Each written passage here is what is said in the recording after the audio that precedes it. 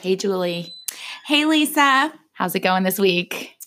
I'm actually doing okay. Yeah. I had my very public meltdown on our podcast last week, but like I said last week, when something happens like an injury, you really feel the love and you really see how many people are in your corner. And I am so overwhelmed by my friends and family and support, including you. And just the number of people who've reached out. And again, this is not a huge deal in the scheme of things, but in my little world, it is right now. And I just really appreciate the love and support. And I can't thank everyone enough. And I'm just really, really grateful. And you haven't wasted any time in getting that PR in recovery, right? Like you already started some strength training, some cross training, talking to doctors, getting things scheduled. And yes, you're still coming to Boston, which I'm so excited about. Yes. So the update is I did a lot of research, like I talked about last week, met with a lot of docs, and I made the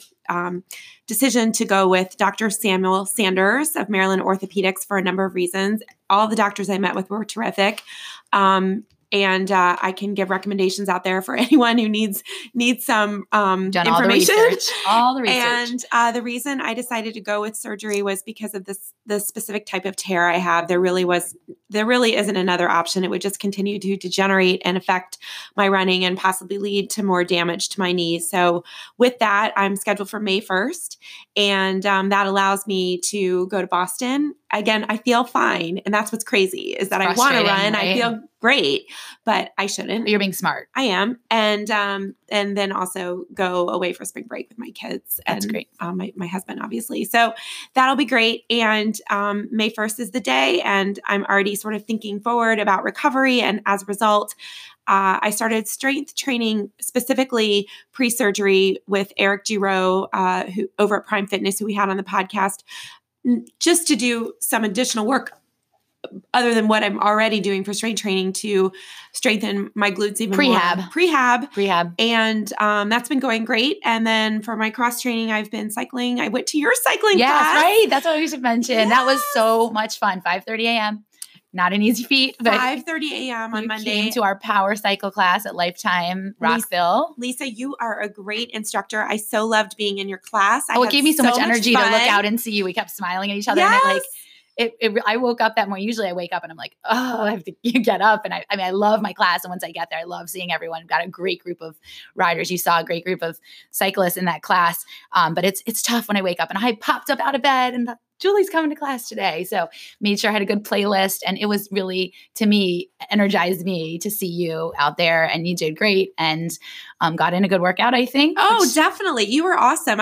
Just for anyone listening, I don't belong to the gym where Lisa teaches at Lifetime. So I had to get a guest pass and it was great. I wish I could go more, but it was a wonderful class and you did a great job. And I loved your playlist. I liked the little Modest Yahoo you put in there. Yeah. That was awesome. I love Modest Yahoo. A little shout out. So that was a lot of fun. So you were doing lots of cross training and we're starting to plan for the trip to Boston. And I always promise myself every year I won't do this, but I already looked at the 15-day forecast just out of curiosity. I like to see how it changes over the 15 days. You know what? We're not even going to bother to talk about this on the podcast because it's irrelevant. It is. I know. I just had to fess up. Yeah. So how's your week been? It's been good. It's been, I'm really focusing on taper. I felt like I had a cold at the beginning of this week a little bit. Just kind of felt, I don't know if it was allergies or cold. So I just felt a little bit more, off. So I've been taking it easy, shorter runs. I started doing cryotherapy again. I know we talked about this before. I debated whether or not I wanted to do it, especially after we talked to Christy Ashwindon and talked about different recovery modalities. And there's really no solid evidence out there that cryotherapy helps. But as Christy told us, if it's something that makes you feel better, there's no harm in doing it. So I thought, I just felt, we both talked about this. We both felt really tired and fatigued at the peak of our training a few weeks ago. And I thought, you know what, can't hurt to go in and do cryotherapy. So I've been going to Thrive Cryo Studio in Rockville, our friends there who are awesome. Shout out to Brandon. Yep. Our friends there who are awesome. And, just doing that and trying to get more sleep. I've been trying to go to make conscious effort to get to bed early, which has been hard. I've got a project due this week, so I'm hustling to get that out the door so I can now then focus on taking it a little bit easier. So so just getting excited. I love this time of year, and I'm so glad you're going to Boston because this is like, this is a highlight of our year for us is our trip up to Boston. So at first I was a little bit nervous that I might be by myself, but we're going to be up there again together. So just getting excited. And yeah, I have a really fun packed weekend so far, even though I'm not running. It's okay. It may be even more enjoyable. So Julie's going to be the number one spectator. She's going to get a PR in spectating. I'm going to get a PR in spectating, but I'm really excited because I get in early on Saturday, and there's two things I'm going to. The first is a New York Times panel with some of the top women runners, including Des and Sarah Sellers, second place female Boston winner. And it's going to be moderated by New York Times writer Lindsay Krause, who's a sub-3 marathoner herself. And it's going to talk about the state of women's running. That is, I believe, at 3:00 on Saturday. So I will be going to that. I think there are tickets still available. It's through the New York Times. I believe my ticket was $20. I usually don't pay for things, but this I felt was worth it. Yeah. And following that, I am attending a podcast panel with four of my favorite podcasters: Lindsay Hein, Allie Feller from Allie on the Run, Tina Muir, and and Carrie Tolfson. Yes, right. And those are all podcasts that I listen to regularly, and they're coming together to do a live podcast, all things Boston. And that is at 5:00. So I'm going to go from there to there, and then having dinner with my uncle Saturday night, and then Sunday going to the Red Sox game. It's going to be good thing you're not running. You'll weekend. Be exhausted. I know. I'm bummed. I'm not coming up this year until early Sunday morning. I've got a 5:45 a.m. play. I know it's not ideal, but we have our very good friends, twin daughters, B'nai Mitzvah on Saturday. So would not miss that for anything. So I will be a little worried about the lack of sleep heading up to Boston, but I'll try to take a nap when I get in. And excited that our friend from Lululemon, Lindsay, hi Lindsay, is coming with us now. So she's going to fly up with me, and she's going to keep you company out on the course on spectating. So that's a lot of fun. Yeah. And I was going to say, when you get up and you're tired, just come to our room and take a nap. Yes. That's what I'm going to do. That's my plan. And what we'd like to make the Kathrine Switzer's panel at the expo running late in life at 12:00 on Sunday. Yes. And speaking of Kathrine, we started this podcast thinking we were going to interview some great experts in our area on preparation for Boston, and they were wonderful. We had some really great experts. Amazing. And as we started going along, we started thinking a little bigger, and I think it started with Andy Steinfeld's suggestion to us that we should maybe reach out to Boston race director Dave McGilvery and see if he'd talk to us. And we thought, well, he's Dave's not going to talk to us. He's got a lot going on, and he doesn't need to spend time talking to us. And we shot him an email through his website, and within a few minutes wrote back, said, sure. Why not? And after, it's just been so amazing to me. We started to think a little bit more along the lines of who are our inspirations and who are the people that we really look up to. And we have not gotten a single no from anyone we've reached out to. And I think that speaks to the really amazing nature of the running community, that we're all runners and we're all in this together. And whether they be the one that's crossing the finish line first or somebody who's crossing it last, they're all accessible. And we then decided to think a little bigger, and who's our biggest inspiration that we look up to. And we said, Kathrine Switzer, who, for those who may not know, was the first official woman to run the Boston Marathon in 1967 under the registration name KV Switzer. So it wasn't readily known that she was a woman, and she got a bib and she ran in the marathon and was attempted to be pushed off the course by the race director at the time. And she has gone on over her past 50 plus years of running to really shape women's running, and a huge, we look up to her immensely. And we shot her an email through her publicist, and lo and behold, she said, sure, why not? Let's have a conversation. Let's back up for a second. Yeah, go ahead. You can tell them. Okay. So first of all, what I love about running is I have many people in the running world who I admire. And while Kathrine is the GOAT, the greatest of all time, in my opinion, of women's running, there are so many people that aren't well known who I admire. Like I loved interviewing Brenda. Right. Hodge. Yes, absolutely. I loved, and all of these. Yes. All of these people in our world that really have such amazing stories that, and fortunately or unfortunately, just aren't public. And it was such an opportunity for us to be able to, on a small connect scale, with them and share their story with listeners. And then there's people like Catherine, where everybody knows her story, and having the opportunity to talk with her and ask her questions specifically about that story is tremendous. I can't even talk. I'm so stunned that we got to talk to her just now. But what happened was we reached out to Catherine's publicist last month, and she wrote back and said she's really busy in April and leading up to the Boston Marathon, obviously. So I can't promise you anything, but try again. So in April. Check back with me in April. So we put in our calendar and we reached out again, and we didn't hear back. And then I just sent another email saying, just checking. And that email elicited a response.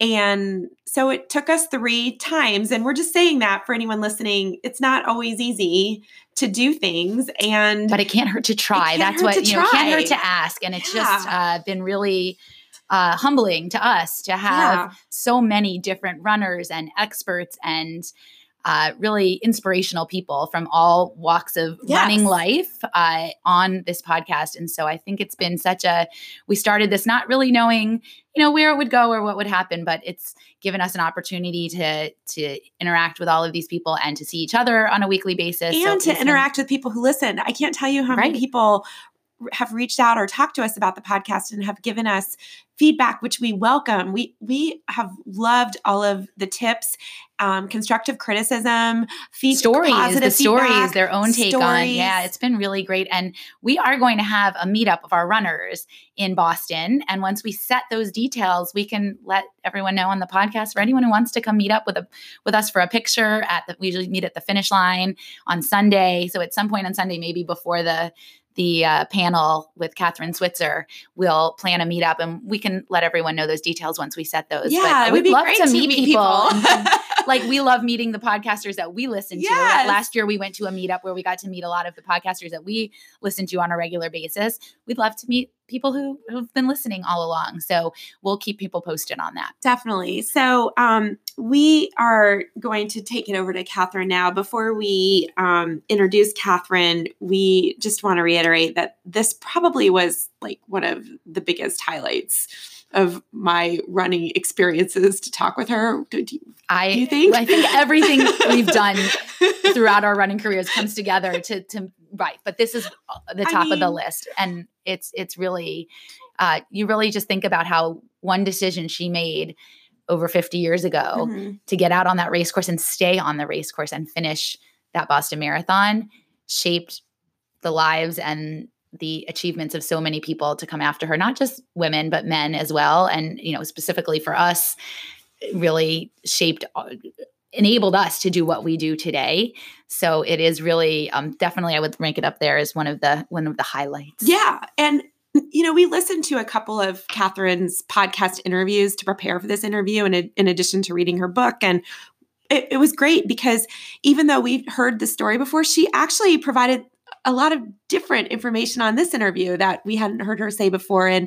And we think that those listening will really, really like this interview. We found her to be fascinating and so engaging. And we wish we could have talked to her longer, but her publicist asked us to keep it around 30 minutes. She's a busy lady. She's fine. Busy lady, but we are so grateful for her time. And I think she packed more into 30 or so odd minutes than most people for sure can. She's very efficient. So, and very full of great knowledge and and she's a local gal. She's from Arlington, Virginia. Yep.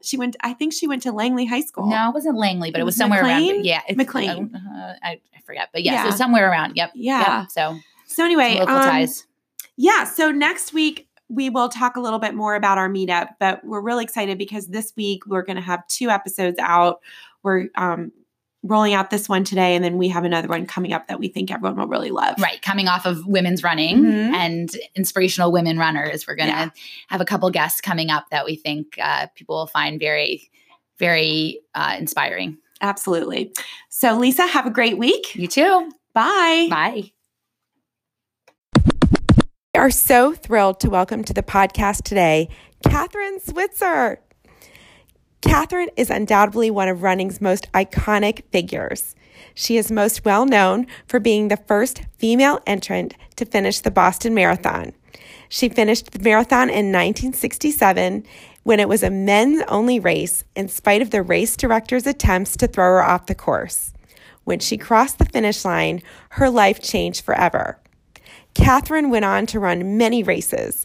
Some of her notable finishes include winning the New York City Marathon in 1974 in a time of 3:07, and then 1 year later placing second in the Boston Marathon with a PR of 2:51. Many remember Kathrine running at age 70 in 2017 to mark the 50th anniversary of her 1967 race. And she finished in a time of 4:40 in spite of talking to reporters almost every mile.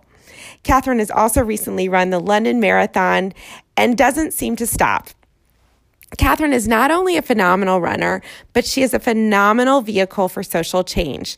Most recently, in 2015, she started her organization 261 Fearless, which uses running as a vehicle to empower women.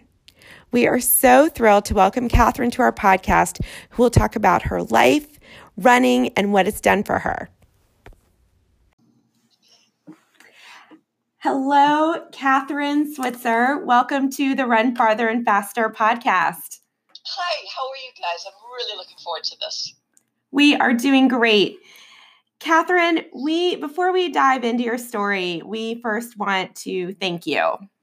Yeah, we are so appreciative of you sharing your time with us and the knowledge that you have and the wisdom that you've gained over the last 50 plus years of running. We are both huge fans, and both of us as masters women runners look up to you as a great example of being successful through a very long and notable career. So we really appreciate you taking the time today to talk to us. We also...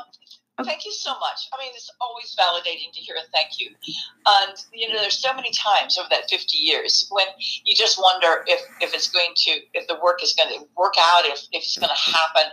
And when it does, and there's so much progress, it is so exciting. So thank you guys. Thank you for being a part of the journey. Well, it's not just our generation either. It's our children. We both have daughters and sons who are active and like to run, and they know all about you and have read your book and know how excited we were today to talk. I just drove my kids home from school and they were so excited, and they were looking everything up online and telling me all these facts about you. And I said, I know, thank you. But they're excited as well. So generations, you're passing the baton on to future generations as well. Thank you so much.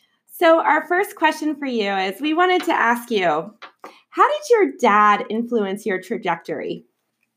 He was unbelievable. And I tell the story about him at the beginning of all of my speeches. My mom, too. But my dad was the one that was really quite the most forceful and dynamic. And sometimes little girls, at 12 especially, when their fathers influence them, you're used to your mother influencing you, but your father intervening in your life and giving you direction is very flattering and also compelling. So my dad told me when I was home from elementary school not to be a cheerleader, that cheerleaders cheer for other people. You want people to cheer for you, and that life was to participate, not to spectate, that the game was on the field. And how lucky I was in my high school to have something brand new called a field hockey team, and I should get out and run a mile a day, and I would make that team. So he was so positive. He said, you'll be a really good player. And actually, it was this mile a day that began changing my life and gave me a sense of magic, empowerment, fearlessness. And that has stayed with me now for, if you can imagine, running for 60 years. Every day it's magic. It really is amazing. It's beautiful. Yeah, we know your father had encouraged you to run a mile every day. And how did you decide to go from running that mile every day to conquering the marathon distance?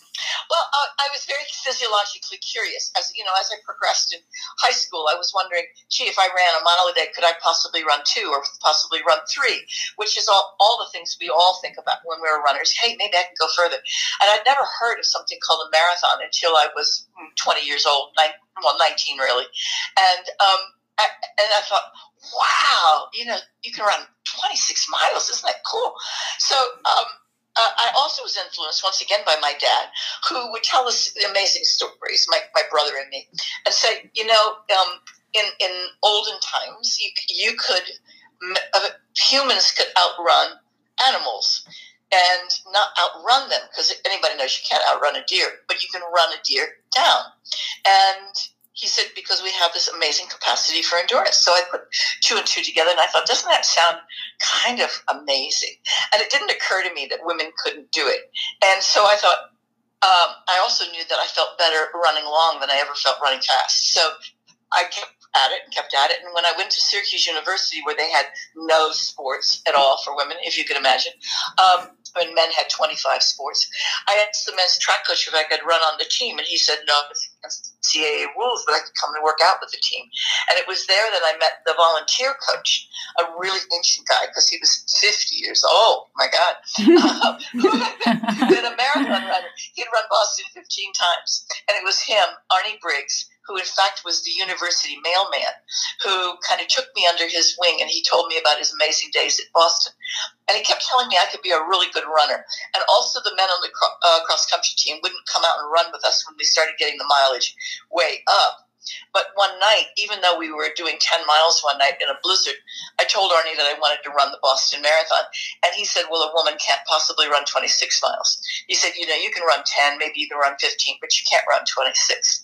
And so the challenge was on. It was really that moment when Arnie didn't mean to challenge me, but he obviously believed the old myths that many women then and still believe about women's weakness and fragility, that to do anything arduous was impossible. So, when he challenged me and finally said that if I showed him practice that I could do the distance, he would be the first person to take me.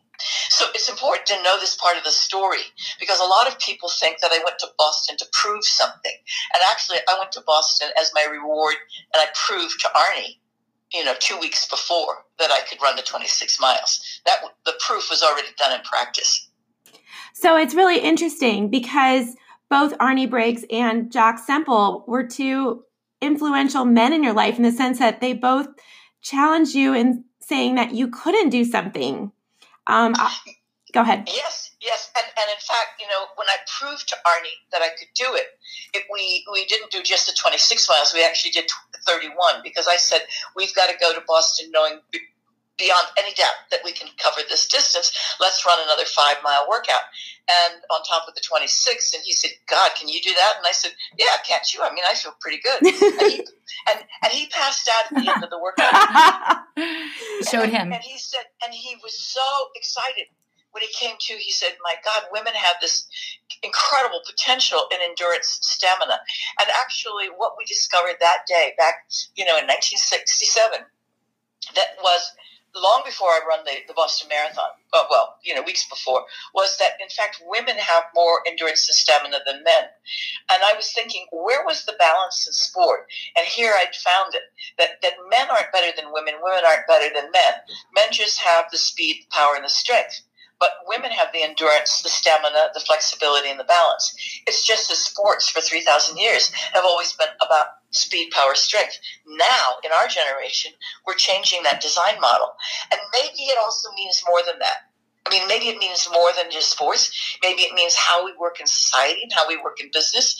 And I think it makes us an extremely good team, because essentially in life, men and women really need to go down the road together. I mean, regardless of your political or gender inclinations, the basic model has been, men and women together. And I support, I support all kinds of genders and orientations, whatever is fine with me. But here's a way that men and women can really work together. And in fact, even now, I know I sound like a Pollyanna, but no, I think in today's society, when we have Me Too, we have political intrigue, we have social meanness and malice rather than social media, when people are suspicious of other races and religions, running really shines like a beacon. We're out there together, and we don't know, what the nationality of this person is. We don't, they speak a different language. They're a different color. We don't know a person's orientation. And yet we're out there sweating and stinking, and we're hugging each other. And it has nothing to do with sex or violence, and has everything to do with equality, inclusion, diversity, and mutual support and motivation.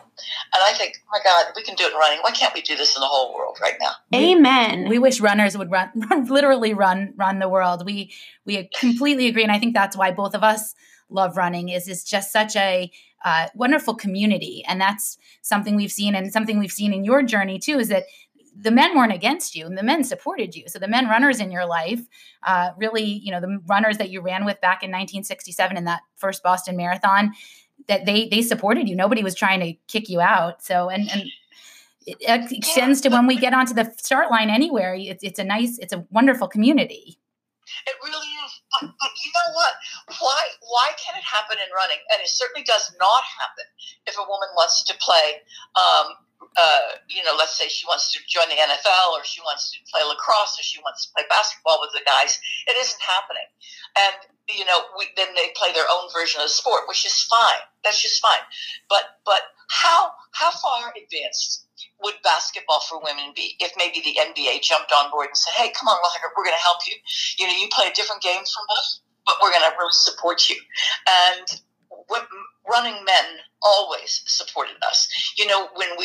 After the Boston thing, when the official attacked me in the race, the men really rallied, and they said, that is outrageous. That's not the way we feel about women in running. We welcome them. Who cares? They've got a share of the road, and if you outrun me, you just trained harder.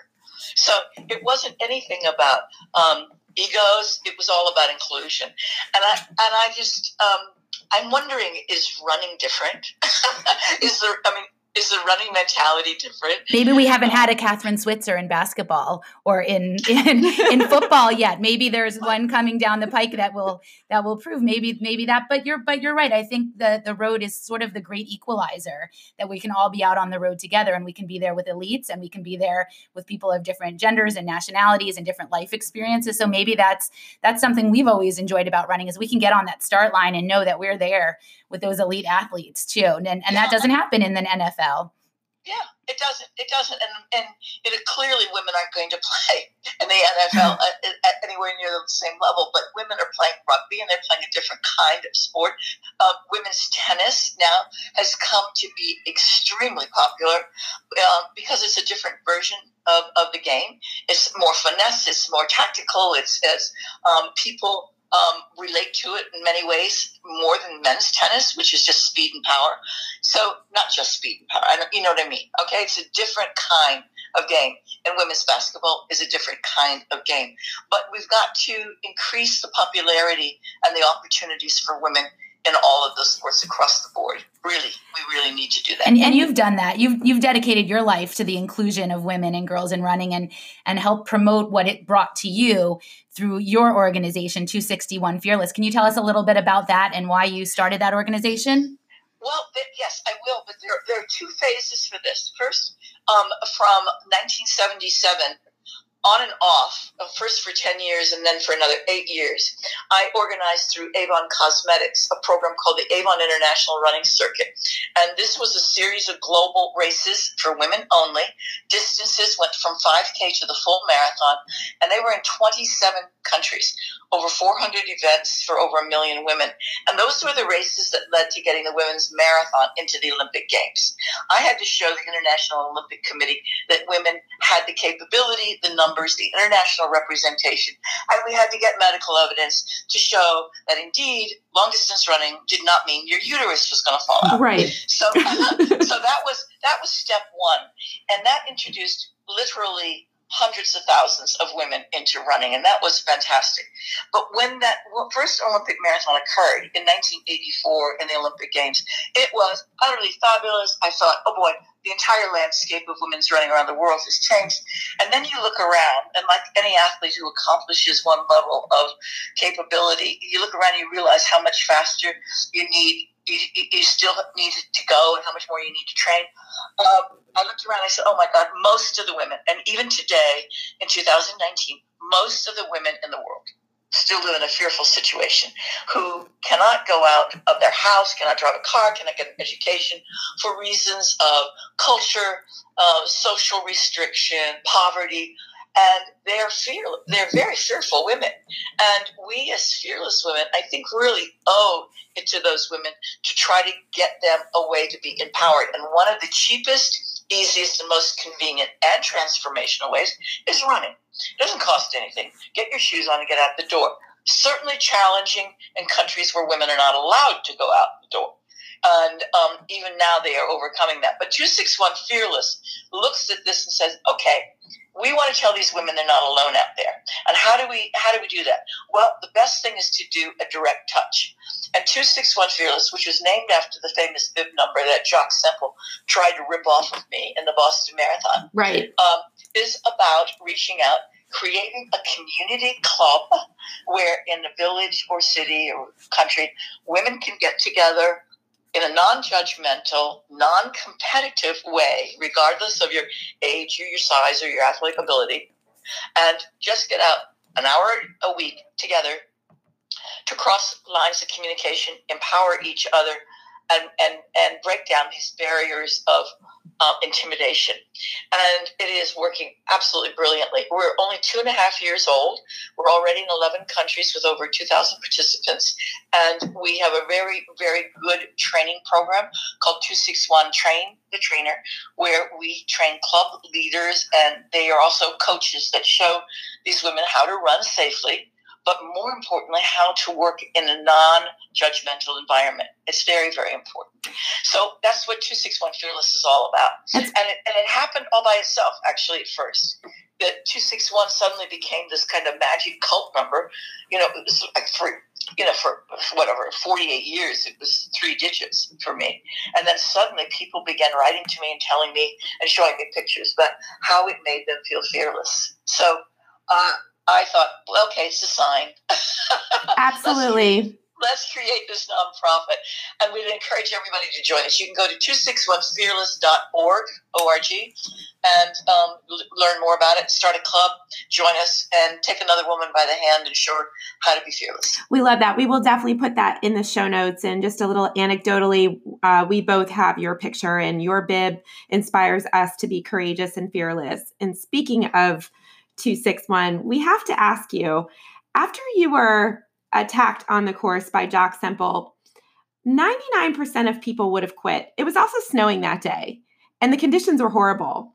You've shown remarkable mental strength over the course of your career, which seemed to have started then. Talk to us and tell us, what was your secret then? What were you thinking as a young 20-year-old when that happened to you, and how did you persevere and continue after that moment? People ask me all the time that question, but in a different way. And I'm glad you asked it the way you did. They say, what do you think of when you see that picture now? And they're always surprised when I say, I look at the face of a 20-year-old girl who made that colossal decision in the face of incredible intimidation. And how I did that. And I wonder, how did you do that? And I think, well, you know what? I've been running since I was 12 years old.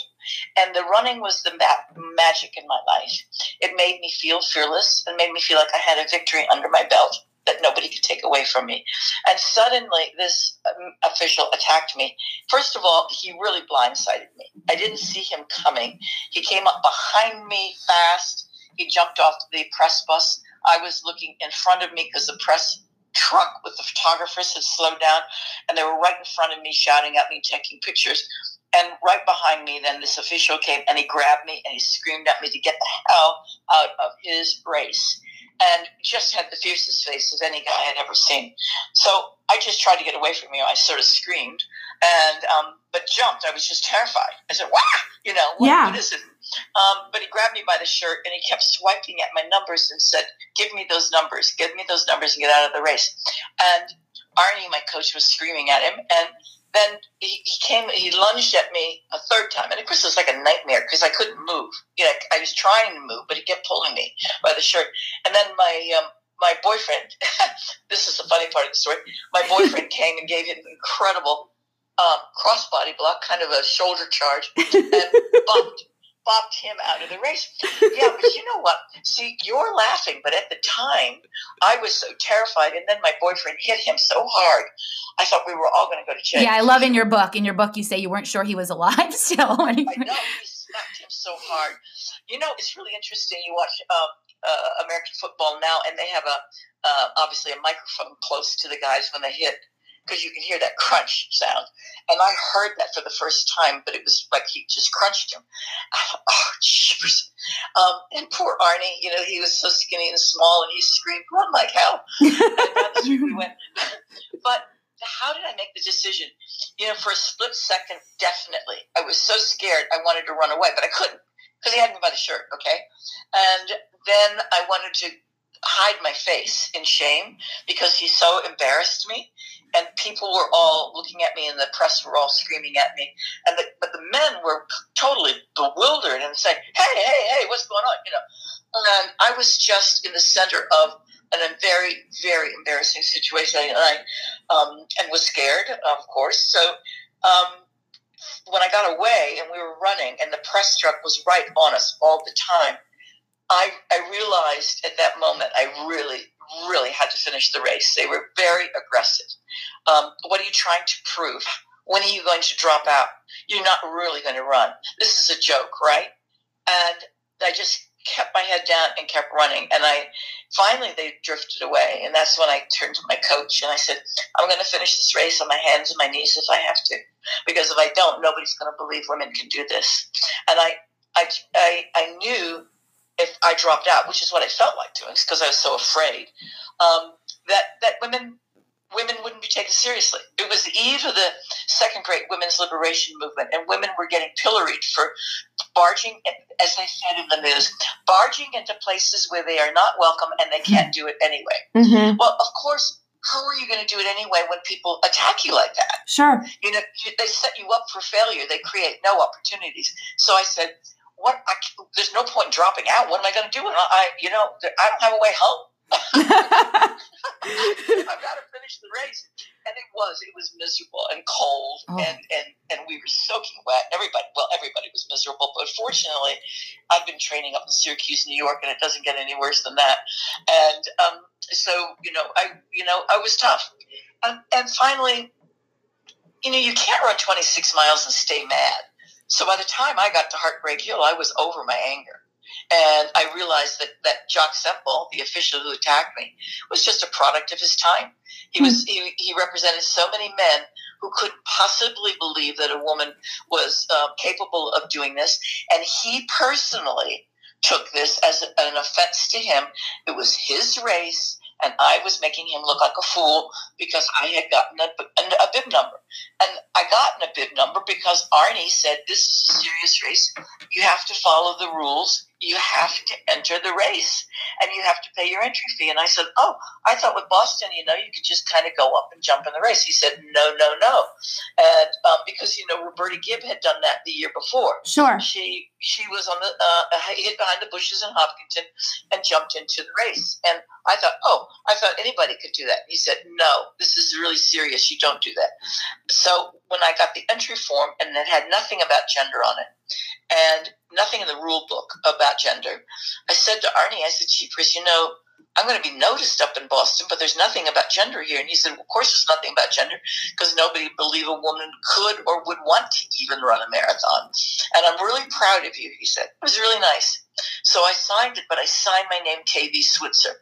And of course, everybody in the world thinks I was doing that on purpose to defraud the officials. It's not true. I've been signing my name with my initials since I was 12, because at the same time I started running, I started writing for my high school newspaper, and my name, Catherine, was oddly spelled. My dad had misspelled it on my birth certificate. Everybody always misspelled it when, it was getting printed anyplace. So I started reading J.D. Salinger and E.E. Cummings, and I thought, when you're a sports writer, you should sign your name with your initials. So it stayed. And that's why I went to Syracuse, because I wanted to study journalism. At Newhouse. I wanted to be a sports writer. We love it. And we love that you looked at Jock Semple, and instead of being angry at him, you looked at him as a product of his time. And now when you think of Jock Semple, what are your thoughts about him? Well, you have to know that after 5 years, he had to admit us to the Boston Marathon, because women are very good at getting together with each other and making things happen. So it wasn't just me at Boston after 1967, other women began running. And then we started putting our heads together, and the men were really helpful, saying, this is ridiculous. You guys are running down around 3 hours. This is serious running, and you should be official. So we campaigned against and with the AAU, the governing body of the sport at the time, then known as the Amateur Athletic Union, and we got women official in the marathon. And Jock had to admit us to the Boston Marathon. It was the first major marathon that had to accept us. And he really has steam coming out of his ears. And he said, if girls are going to run in my race, they have to meet the men's qualifying time, which we did, which was 3:30. Back in 1970, that was pretty fast. Yeah. And actually it was 72 that we got official. So in 1972, there were 8 of us who could do it. There were 8 of us there. And suddenly Jock Semple opened his eyes and he said, well, gee, they ran pretty well. We hadn't been doing it for 5 years. So he then came up to me on the starting line in 1973 and gave me a big kiss on the cheek. He never apologized, but we became really good friends. We became very good friends. And I was actually with him just a few hours before he died. And people say, oh my God, that's a lot of forgiveness. But you know what? I mean, life is too short not to forgive. And how could you not love somebody, really, who not only changed your life in such an amazing way, but changed millions of women's lives? That photograph has changed millions of women's lives. And I have to thank him for as bad as the time was, for as bad as many of the years later that it was for me to fight for inclusion. He inspired me. And sometimes the worst things in your life can become the best things. You just take it as the negative, and you look at it in another way and say, if this is a negative, there has to be a way of making it a positive. And that often becomes an opportunity or even a goal, or even a career in my case, because suddenly I became, I went to Avon with my proposal. I had now a career in sports marketing. And then when the women's marathon was included in the Olympic Games, I was asked to do the broadcast for ABC for the Olympic Games. And hence other marathons after that. And I've done the broadcast of the Boston Marathon for 41 years. So, these things began to happen. And now, here I am at 72 with a nonprofit. So who would have ever imagined all this? Well, it's amazing what you've accomplished. You achieved a PR of 2:51 at Boston after an initial time of 4:20. You won the New York City Marathon in 100-degree temperatures. And you ran the London Marathon in the heat most recently. You've done so many amazing things. And we wanted to ask you, aside from the obvious 1967 race we just talked about, are there any particular marathon memories that stick out for you from your running experiences? Oh, God, there are millions. Mm-hmm. I mean, how can I find just a few? First of all, every time you run a marathon, you go through another life experience. We do, right? It's a whole life-affirming epiphanies that you discover. I would say one of the highlights of running was, and actually I didn't finish this marathon. I actually started on purpose. I wasn't ready to do it, but I was invited at the last minute and had to be there. One of the most amazing was to be in the Berlin Marathon 3 days before reunification of East Germany and West Germany.